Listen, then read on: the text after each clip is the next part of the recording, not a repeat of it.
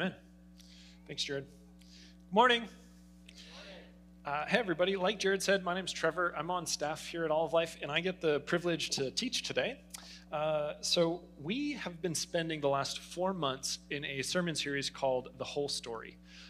It's basically been in like a high flyover the whole biblical arc, all the main themes of the story of the Bible. And I don't know about you, but I can very sincerely say I understand the Bible now better than ever before in my life. And a huge contributing factor to that has been 4 months with you guys studying it. Would you agree? I hope it's had a similar effect on you. Now, as we transition into the summer, we're going to be moving into a new sermon series. We're going back to the Gospel according to Matthew. Was anyone here for that a couple of months ago? Right on. I know for me, I loved hearing the teachings of Jesus. And now coming off of the whole story, having seen how so much of the Old Testament is just teeing up Jesus Christ, and then how he fulfills it, and the role that he has, I'm now so excited to get back into his specific life and teachings and be able to connect firsthand the life of Jesus with all the promises and the narratives and the themes of the Old Testament that we've been studying. Now, before we get back into Matthew, though, or actually real quick, I just want to point this out. We made this graphic up. It's really cool. So the left-hand side starts off with kind of this dreary, dull gray. And then you can see that it transitions into this vibrant and flourishing color scheme. And this is an image representation of exactly what happens when Jesus walks into a room. We're going to be studying chapters 8 through 13 of the Gospel of Matthew, which is all about Jesus walking in and bringing the kingdom of God to earth as it is in heaven, healing people, setting people free of demonic possession, teaching the ways of the kingdom of God, bringing life and flourishing back to humanity. Now, I hope you're excited about that. That's just a quick teaser. But today, we're not yet opening that book. Today, we're going backwards 6 months to talk about abiding. We spent 4 or 5 weeks this past winter time all focused on the idea of abiding. We drew out of John chapter 15. Now, if you were not here for this, or if you find yourself interested today's like a real quick check-in. But if you'd like to learn more, go back to our podcast. It's on the Apple Podcast or our website. You can find this sermon series and go through the whole in-depth study. Now, in John chapter 15, Jesus is teaching that abiding, which is not a super familiar word for us, abiding is simply staying attached to him. It's staying attached to him, having him as our source. It means remaining in him and in his presence. It means being at home, at rest, in the presence and the lifeblood of Jesus Christ. Now, what Jesus also teaches us in John 15 is that abiding, being attached to him, being sourced in him, is the irremovable foundation of all of Christian life. You cannot get rid of it. You cannot replace it. It is dominant. But the reality is I and we probably tend to drift. We tend to lose focus, right? And so what we're doing is we're going backwards a little bit to get back to what Jesus was teaching. Now, I want to lay all of my cards on the table. Part of the reason we're talking about this is because it is June. Summer is coming. Now, you guys know that summer is an interesting season in the life of the church. Summer is full of fun and joy, fellowship, barbecues, play. Summer is full of the saints of Jesus delighting in God's created world as it should be. And summer in North Idaho can often leave us feeling disjointed and scattered and distracted away from our corporate gatherings, away even from our personal abiding in Jesus. Have you ever felt this? Getting to the end of summer and going, I'm just so ready for some rhythm. I'm so ready to slow down. I'm ready to get back into my life-giving rhythms. Some of the reasons we feel this is, A, because we're not lone rangers as Christians. Our goal is not to mature out of needing the body of Christ. We, as Christians, mature into community. We don't mature out of community because we are Christ's body. The New Testament talks about all of the believers of Christ being his body, unified, many parts and pieces, but together as one. We're also called his bride. We're called his family, his temple. All of those are many parts together as one, signifying a corporate aspect of what it means to belong to Jesus. Now, B, part of the reason we feel that is because Christian living is not meant to be siloed. It's not meant to be lived with a pause button, where we just say, pause, I'm going to go do something. Okay, I'll come back and play. Oh, pause, and then I come back. It's not meant to be that way. The Christian living is meant to be an integrated, united whole where all of who we are is being transformed. It is an integrated life that we don't take time off of. Now, I want to clarify. We, as a church, we're not anti-summer, okay? Summer is not a threat. And I'm not asking you to scratch all of your summer plans so that we can just have really full gatherings. It's not what I'm saying at all. In fact, we as a whole church, as Christians in general, we're pro-summer. We are pro-fun. We are pro-play. We're pro-vacation. We're pro-rest. We are pro-delight. But we are anti-disjointed. We are anti-distracted. We are anti-withering, in the words of Jesus. So my question for today is, how do we as a community wisely navigate the summer ahead of us?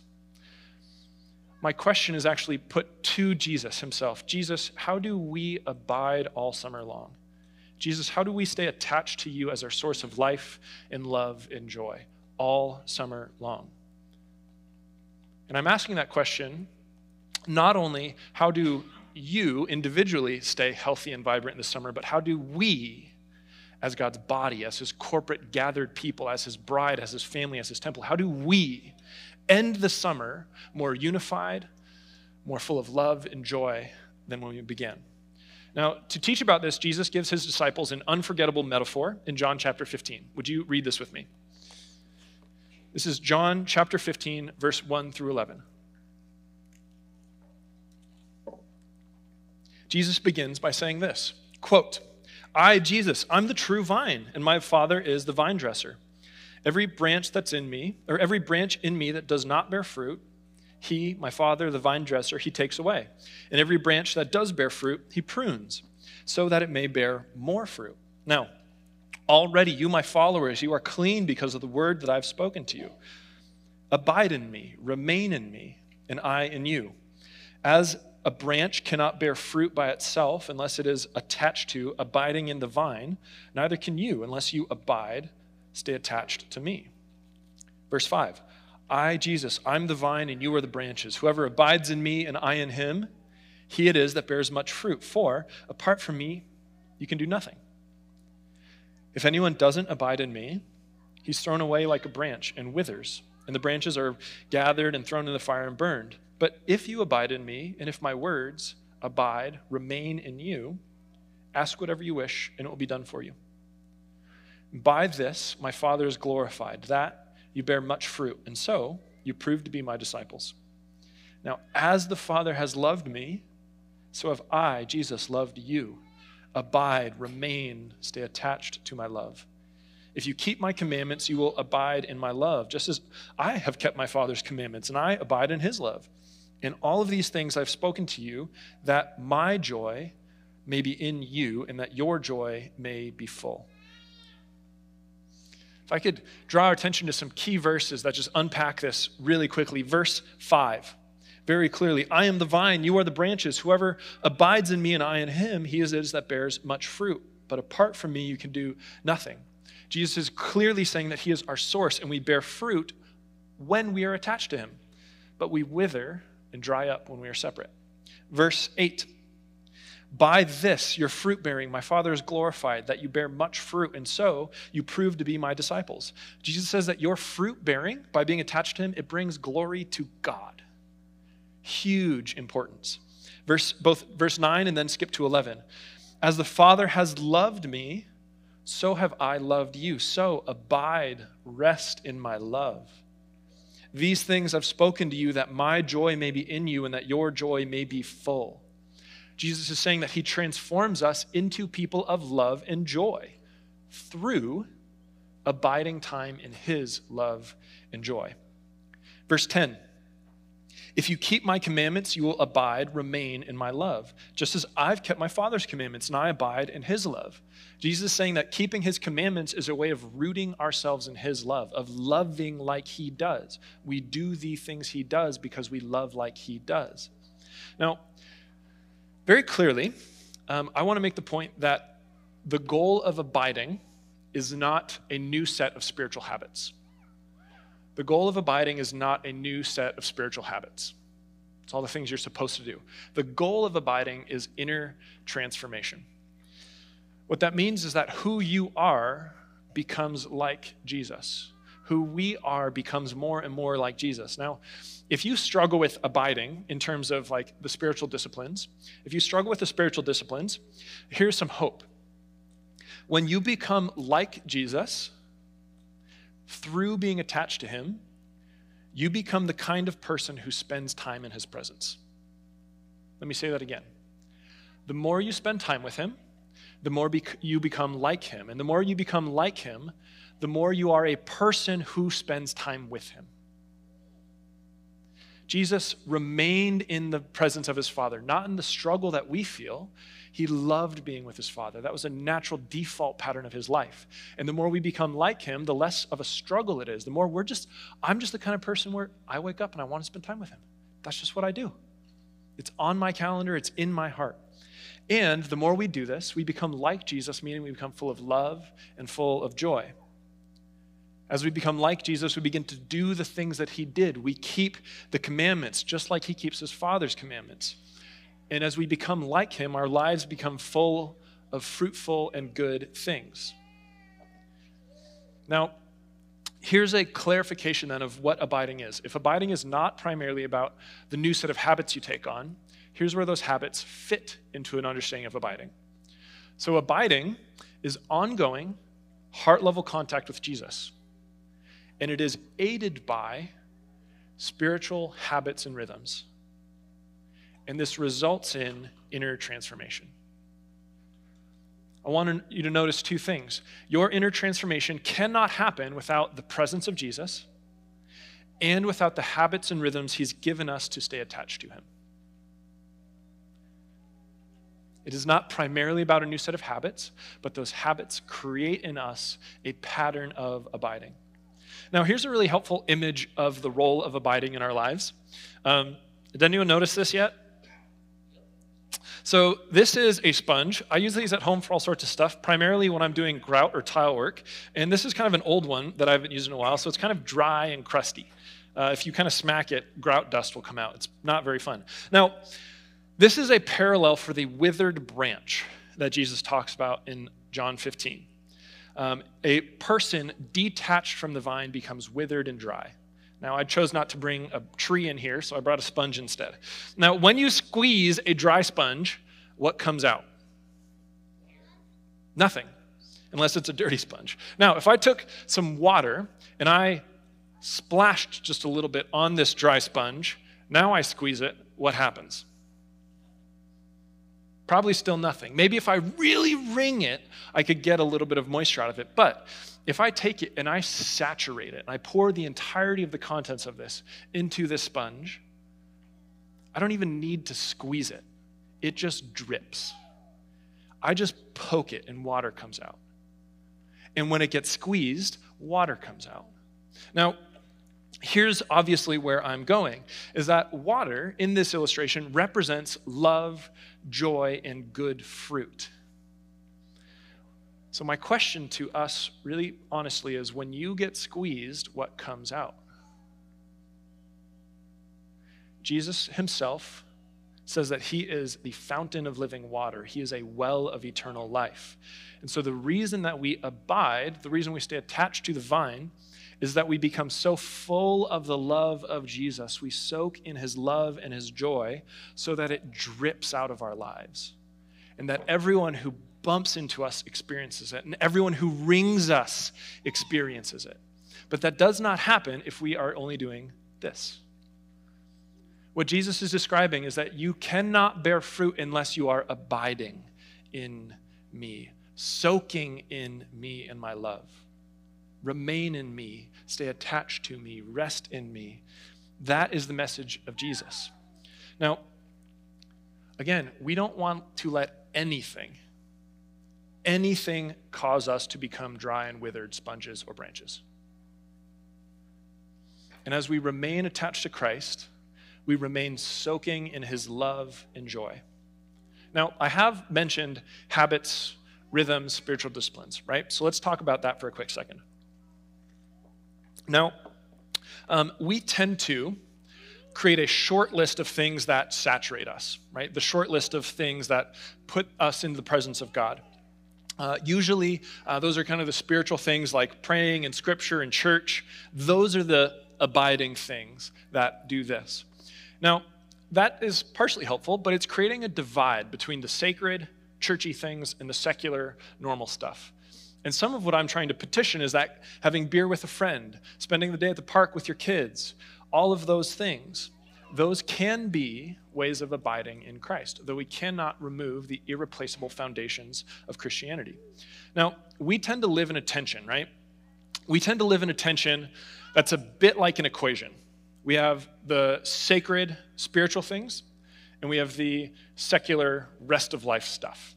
And we try to run this equation that's like, okay, how much of this do I need so I can come over here and do this? Do you guys feel that? How much of the morning time do I need so that way when I'm at work, good stuff comes out? Now, some of what I'm trying to petition to us is that the reason that that equation feels like there's so much tension and it never works is because that equation is wrong. That is not the equation that Jesus gives us. He doesn't say, get some stuff and then go. He says, remain. Abide in me. Jesus is saying that there is no such thing as a sacred, secular divide. As we read in Psalm 139, you cannot get away from the presence of God. You can't get away from him in heaven, in the places of the dark, and from hell itself. He is everywhere. Now, so what that means is that as a Christian, our entire lives are underneath his rule and reign. Every part of our lives can be lived out in the presence of God. So everything in our life is affected by him, and everything in our life is underneath his rule and reign. Here's what that means. Some things in your life need to be cut out 100%.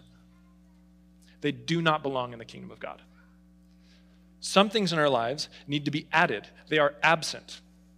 We need, inarguably, to adopt Jesus' habits.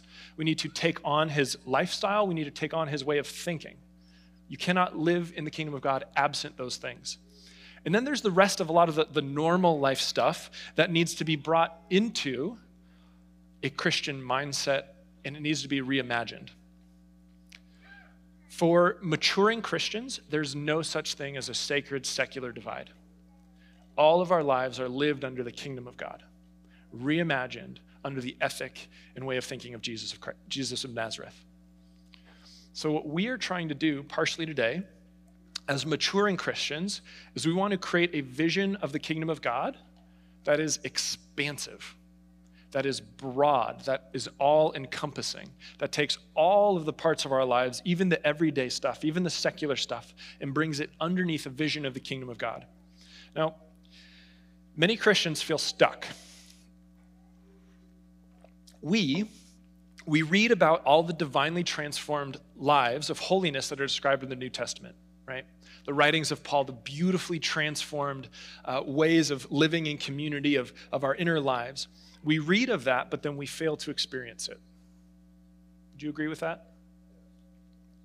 We see it, we read it, and we fail to experience it. Now, according to Dallas Willard, it's because we don't have what he calls VIM, V-I-M, and he says it's comprised of three things: vision, intention, and means.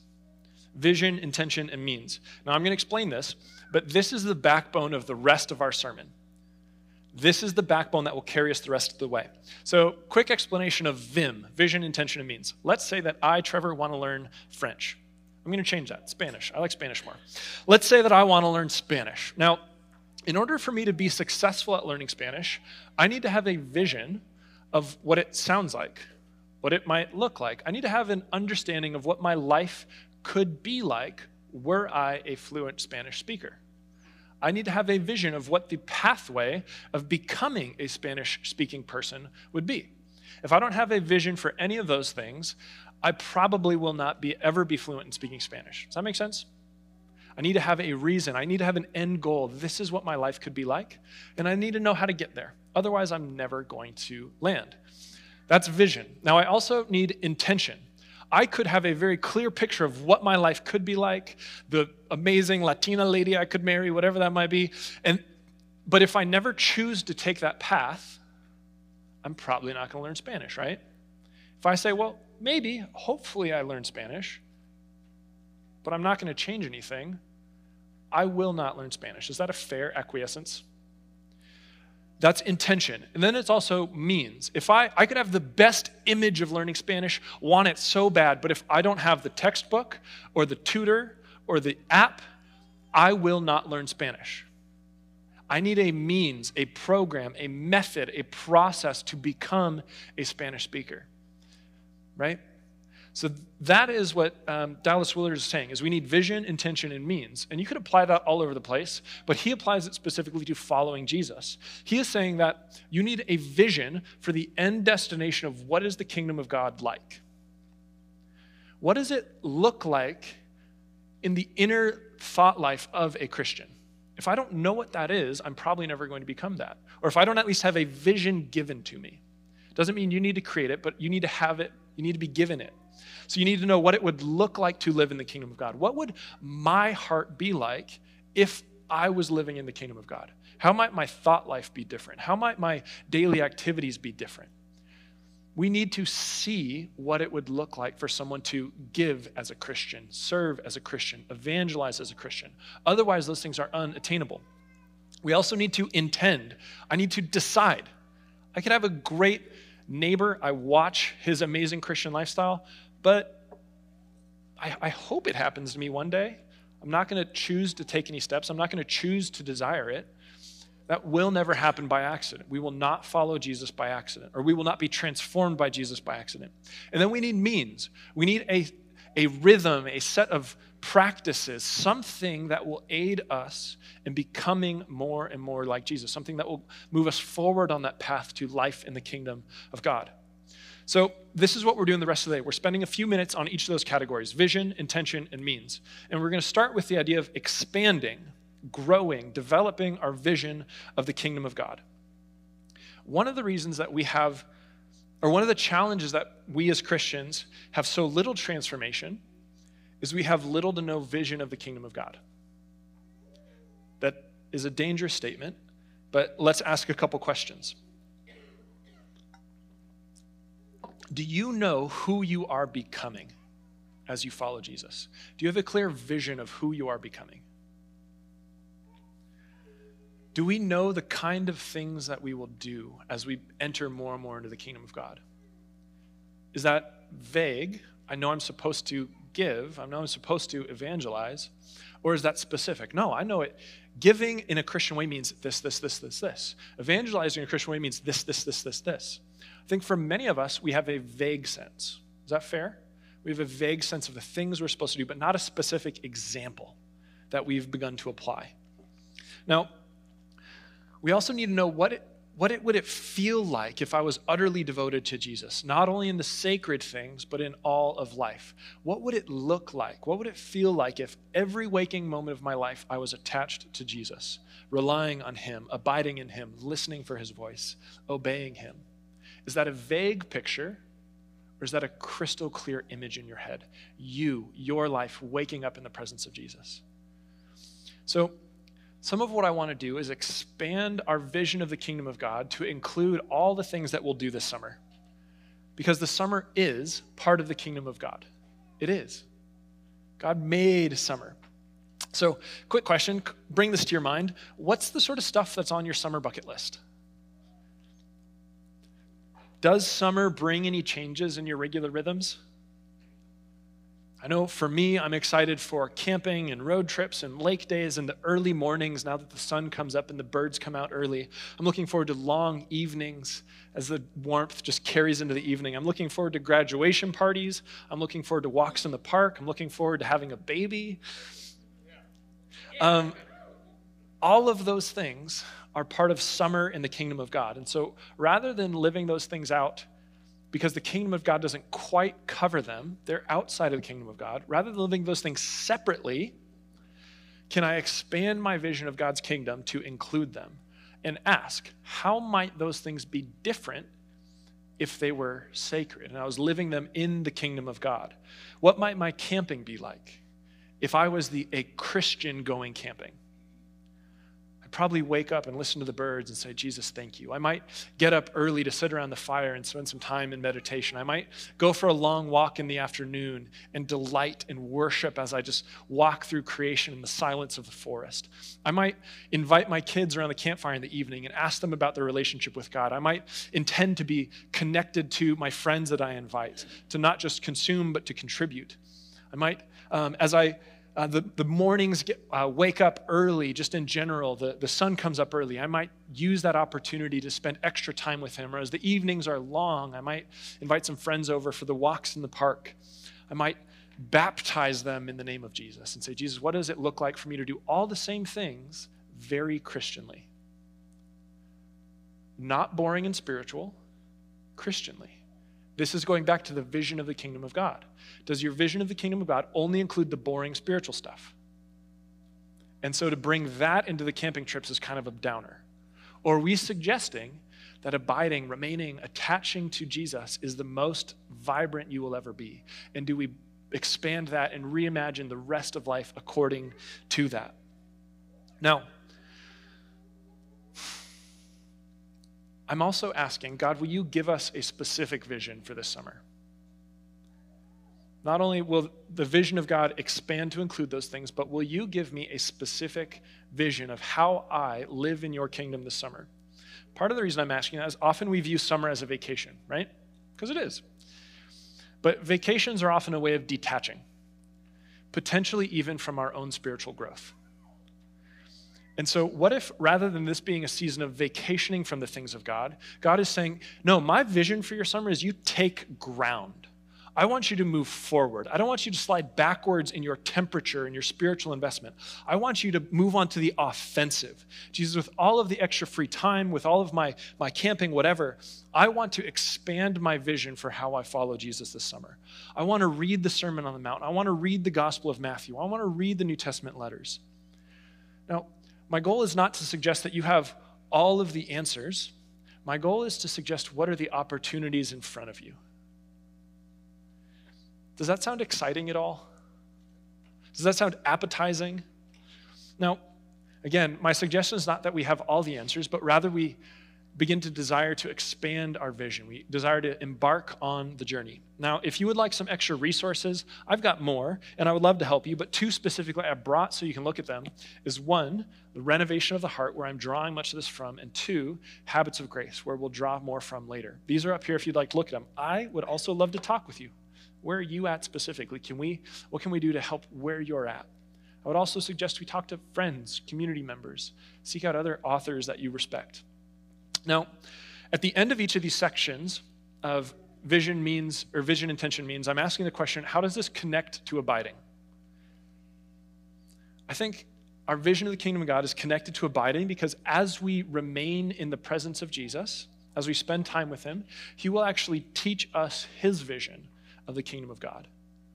He will teach us his vision for our life underneath him. That will not happen unless we are abiding in, remaining in, attaching ourselves to Jesus. Now, that leads us to the next category, intending or wanting to choose to follow Jesus. I've got a probing question. Do you want to follow Jesus this summer? It's almost insulting in church to suggest that you might not want to follow Jesus, right? But the reality is following Jesus is hard. It actually is challenging. And I would suggest every single one of us has far more hesitation than we would like to admit or that we even know. We like most of what Jesus has to say. We believe the gospel, but there's certain hot button things that I get shifty with. Might I suggest Jesus' vision of sexuality in the kingdom of God? Jesus, I want to follow you, just don't tell me what I can do with my girlfriend this summer. Jesus, I want to follow you, just don't tell me who I can and cannot be attracted to. Don't tell me how I play this out. Is that a fair thing? Many of us make that. Many Christians make that. Jesus, I want to follow you, just don't tell me what to do with my money.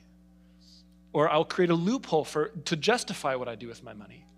Jesus, I want to follow you, but your view of retaliation and loving your enemies and praying for those who persecute you, I don't think I can do that. Jesus, I want to follow you, but you talk about you have to lose your life in order to gain it. and I really like my life. So let's leave that aside. What are the other things I have to do? Even Jesus' teaching on abiding itself, we might want to leave out, because Jesus says, unless you're attached to me always, you will wither and you will not bear God-honoring fruit. And many of us tend to go, I want to follow Jesus, just don't tell me what I should do with my calendar. Don't tell me what I should do with my daily rhythms. Following Jesus is very hard. He actually calls it dying. So what inner hesitations do you have? What are those resistances? And do you have a sense, maybe now, maybe it'll come in a minute, but do you have a sense of what those inner hesitations are for you?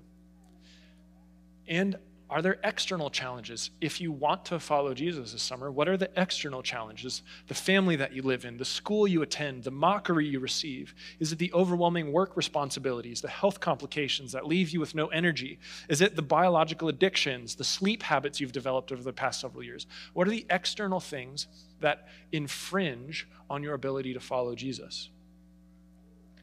Now, I'm not suggesting that we have to craft the perfect desire. What I'm saying is we want to choose him. I intend to choose him. Jesus, I know I don't like everything you say, but I want to submit to you. When I bump into those things that I don't want to follow you in, I will choose to submit to you. I don't want to, but I want to. Jesus, I want to submit to your ethic of sex. I want to submit to your ethics of finances, of hospitality, of simplicity, of evangelism. None of these things would I normally choose, but I want to submit to you. Now, here's something that's helpful. It's a lot harder to choose to follow Jesus when we're in the moment of struggle. Your willpower is far stronger right now than it will be in the moment. So we decide right now, I want to choose to follow you. So when I bump up against a thing I don't want, I've already made the decision to submit and to choose to follow you. Because we will not follow him by accident in that moment. You will not get to the moment of struggle and accidentally follow him. We intend to follow him now. And this connects to abiding in this way. By spending time with him, by spending time in the presence of Jesus, we learn to trust him because we experience him. We begin to experience his ethic and his personality, and our desire to choose to follow him increases, even when we don't like what he has to say. We trust him enough to follow him when we don't like what he has to say. That leads us to the next category. By what means, what method, what process will we be transformed into his image? Now, before we get into this, drawing from Habits of Grace right now, before we get into that, I want to address two things. Number one, abiding with Jesus, the means by which we're changed, are not always additional. It is not always the extra time you need to spend, the extra group, the extra thing that you get crushed underneath. Consider subtraction. Jesus is not only calling me to add, but he's saying, I need you to remove. Okay, I'm willing to give up the way I spend the evening or the morning or the weekend. I'm willing to give up these commitments. Or I'm willing to be intentional. Like I used the example earlier of the camping trip. It's not, sorry, I can't go camping. I've got to do the Jesus things. It's, I'm going to go camping intentionally. And I'm going to go for long walks in the sunshine and give God glory and spend time in prayer while I'm listening to the birds. I'm going to approach everything I do intentionally. Now, the second thing I want to get into is that of all the means you could come up with, all the methods, all the habits, all the processes, of all the things you could come up with, none of them will transform you without the Spirit of God. Jesus says, unless you are abiding in me, you will wither. He needs to be present in everything. He is our means. And so we do not craft a schedule or habits outside of him and his presence and his teaching. Now, let's jump into this. So I've got 3 quick things, and then we'll be done. This is a book written by David Mathis, and it's called Habits of Grace. And the reason I've chosen it is because it's so simple and compelling. He basically lays out 3 categories of means of transformation. And he divides them into three big ideas: that we need to hear God's voice. We need to have his ear. We need to speak back to him in reciprocal relationship. And we need to belong to his people. Right? We are a body, a bride, a family, a temple. We are united under the name of Jesus. So here are some ideas from his book, and maybe you can create some more, for hearing his voice. We need to hear the voice of God. And he has given us his voice, recorded by his saints through history. So some ideas to hear his voice is to memorize Scripture, dwell on it, contemplate it. We can read Scripture. And there's differences up on the screen you can see between, actually, I'll get to this in a little bit, but there's differences of scanning Scripture and studying Scripture. What Mathis calls raking the surface versus digging for gold. So there's a difference between those. I would suggest that when you're reading Scripture, you can do it with tools like study tools, online tools. The Bible Project is a phenomenal one, or just friends. Get together with one or two friends and spend time in Scripture. Make that a regular habit to hear God's voice in Scripture. I would suggest, especially if you want to learn Jesus' vision for the kingdom of God, read the Sermon on the Mount. Or go back to our podcast from when we did that last year. The Sermon on the Mount is Jesus' entire vision for the kingdom of God. Now, you could also look at the Gospel of John or the Gospel of Matthew. Those would be some quick suggestions. I would also suggest in hearing his voice that you reduce noise. It's hard to hear his voice if he's drowned out by noise. And so simply ask, Jesus, what are the things in my life that create static? For me personally, it's podcasts. I love learning. And so I've had to give Jesus my mornings. I will not put a podcast on between when I wake up and when I go to work because it's noise. And that's a solid hour for me where I shower and I brush my teeth and I cook breakfast, abiding in the presence of Jesus. Now, there's some other ideas for having his ear. Having his ear means being in a reciprocating relationship where it's not just God constantly pushing information at you, but God saying, no, I love you. Come here. Tell me the desires of your heart. Tell me what you're worried about. Tell me your anxious thoughts. Let me respond to you. Having his ear very simply, though there's more things, is prayer. And I would suggest what is called a first and last.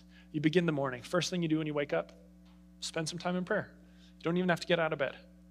When you go to bed, the very last thing you do is spend some time in prayer. Acknowledge the presence of Jesus in your bedroom. David Mathis also suggests fasting. Fasting is an opportunity where we clear out our desires and our appetites to hone our attention onto Jesus, to give him more fully ourselves. I'm no longer chasing other appetites. I'm turning myself to you. You can also consider journaling as a great way to declutter your mind and put yourself pen to paper. Another thing I would suggest is silence and solitude. Be alone. 5 minutes. Gosh, one of the greatest things I would suggest, your lunch break. Just like, don't jump on social media. Just spend 10 minutes sitting in the quiet. Changes my life every time I do it. And with this, I would suggest reducing distractions. What are the things you want to chase in the quiet moments? Remove those distractions. Last category, belonging to his body, his family, his bride, his temple. I would suggest this summer that we do not cut out gospel community. We continue to gather on a regular basis with the saints. I would suggest maybe pursuing intentional friendship. Maybe you're not connected to a community, but you've got one or two close friends you love. Get together with them. Pursue the things of God together. I would suggest we prioritize Sunday gatherings. It's the rock of our schedule is gathering with Jesus' people. We have multiple opportunities in the summer to worship in corporate prayer, whether that's an official thing or whether it's getting with your friends together in the park with a guitar. Gather for prayer. I would suggest that we continue to give and contribute and serve this summer. For this, I would suggest that we reduce, you'll notice there's a reduce for each of these, reduce busyness, reduce commitments, say no to some of the things that we're excited about to say yes to the best things, being transformed into people in God's presence. And our connection to abiding here in this category is that by keeping heart-level contact with Jesus, this is the thing that makes the difference. Heart level contact with Jesus is the means of transformation. You can do everything else but miss heart level contact with Jesus and miss the whole point. Now, here's how we're going to end today, and I hope this excites you. There are these little cards in the seats in front of you. If you're in the front row, they're underneath your seat, except for you. There's not one under. Reach behind you. Grab one of these. They're in the seat back behind you. We're going to spend 9 minutes before we dismiss together, and you're just going to have some opportunity to work through the categories that we've been doing: vision, intention, means. Now, this is 9 very quick minutes, and so this is not meant to be where you design the whole game plan and reorient your whole life. This is an opportunity where there's no other distractions, except maybe your kids, where we just create some space. Say, Jesus, what is your vision for me this summer? Jesus, help me to choose you this summer? Jesus, what are the means you've put before me this summer? So here's how the rest of our time together is going to work. There's going to be 2 songs that we're going to just play in the background, and there will be a slide on the screen that has a quick summary of some of what we've been working through, just for you to ping pong ideas off of. And there'll also be an on-screen timer. And that timer will let you know how much time there is, and that way you can kind of look up and you're not worried about, is there enough time, whatever. Now, this is a time of prayer, reflection, of dreaming. And by all means, take this, journal with it, bring it up with your spouse, your community, your friends. This is not an expectation, it's an opportunity. So if you do start this and throw it out, I'm not going to be offended. Now, here's something I would like to say. While you're filling this out, you don't need to know everything. For me, when I don't have a vision for something, I tend to stall out. I tend to freeze. And so you might not have all the answers to this, but don't freeze. Identify where you feel like you're lacking. Say, Jesus, I don't actually have a vision for my life in your kingdom. Great. Identify that as something you want to build on. Say, Jesus, who are the friends I have in my life? Who are the people I respect? Who are the authors I respect? Who are the church leaders I respect? Who can I go to expand my vision? Does that make sense? Don't stall out. Identify where you lack and move in that direction. So all these questions that we've been working through will be up on the screen here in a minute. Alex, why don't you actually go ahead and do that right now? So it's the same 3 questions we've been working through. Describe an expanding vision of following Jesus that includes your upcoming summer. This is just think through your summer and ask Jesus, how would you live my life this summer? If you did the same exact summer activities I did, how would you live my life? Jesus, what is your intention? How can I choose to follow you this summer? And then ask, Father, help me see my inner hesitations. What are my external challenges? And weigh the cost. If you choose to follow him, there will be hard things for you that you need to give up. What are the things you can control? What can you not? And then the last category of means, saying, Jesus, what means have you made available to me? What are the disciplines I've already learned of? What are the people that are available to me? What are the curriculums, the tools, the habits? And then, is he asking you to prioritize something this summer? And then there's those 3 categories, if they're helpful: to hear his voice, to have his ear, and belong to his body. And I would invite you to include secular things.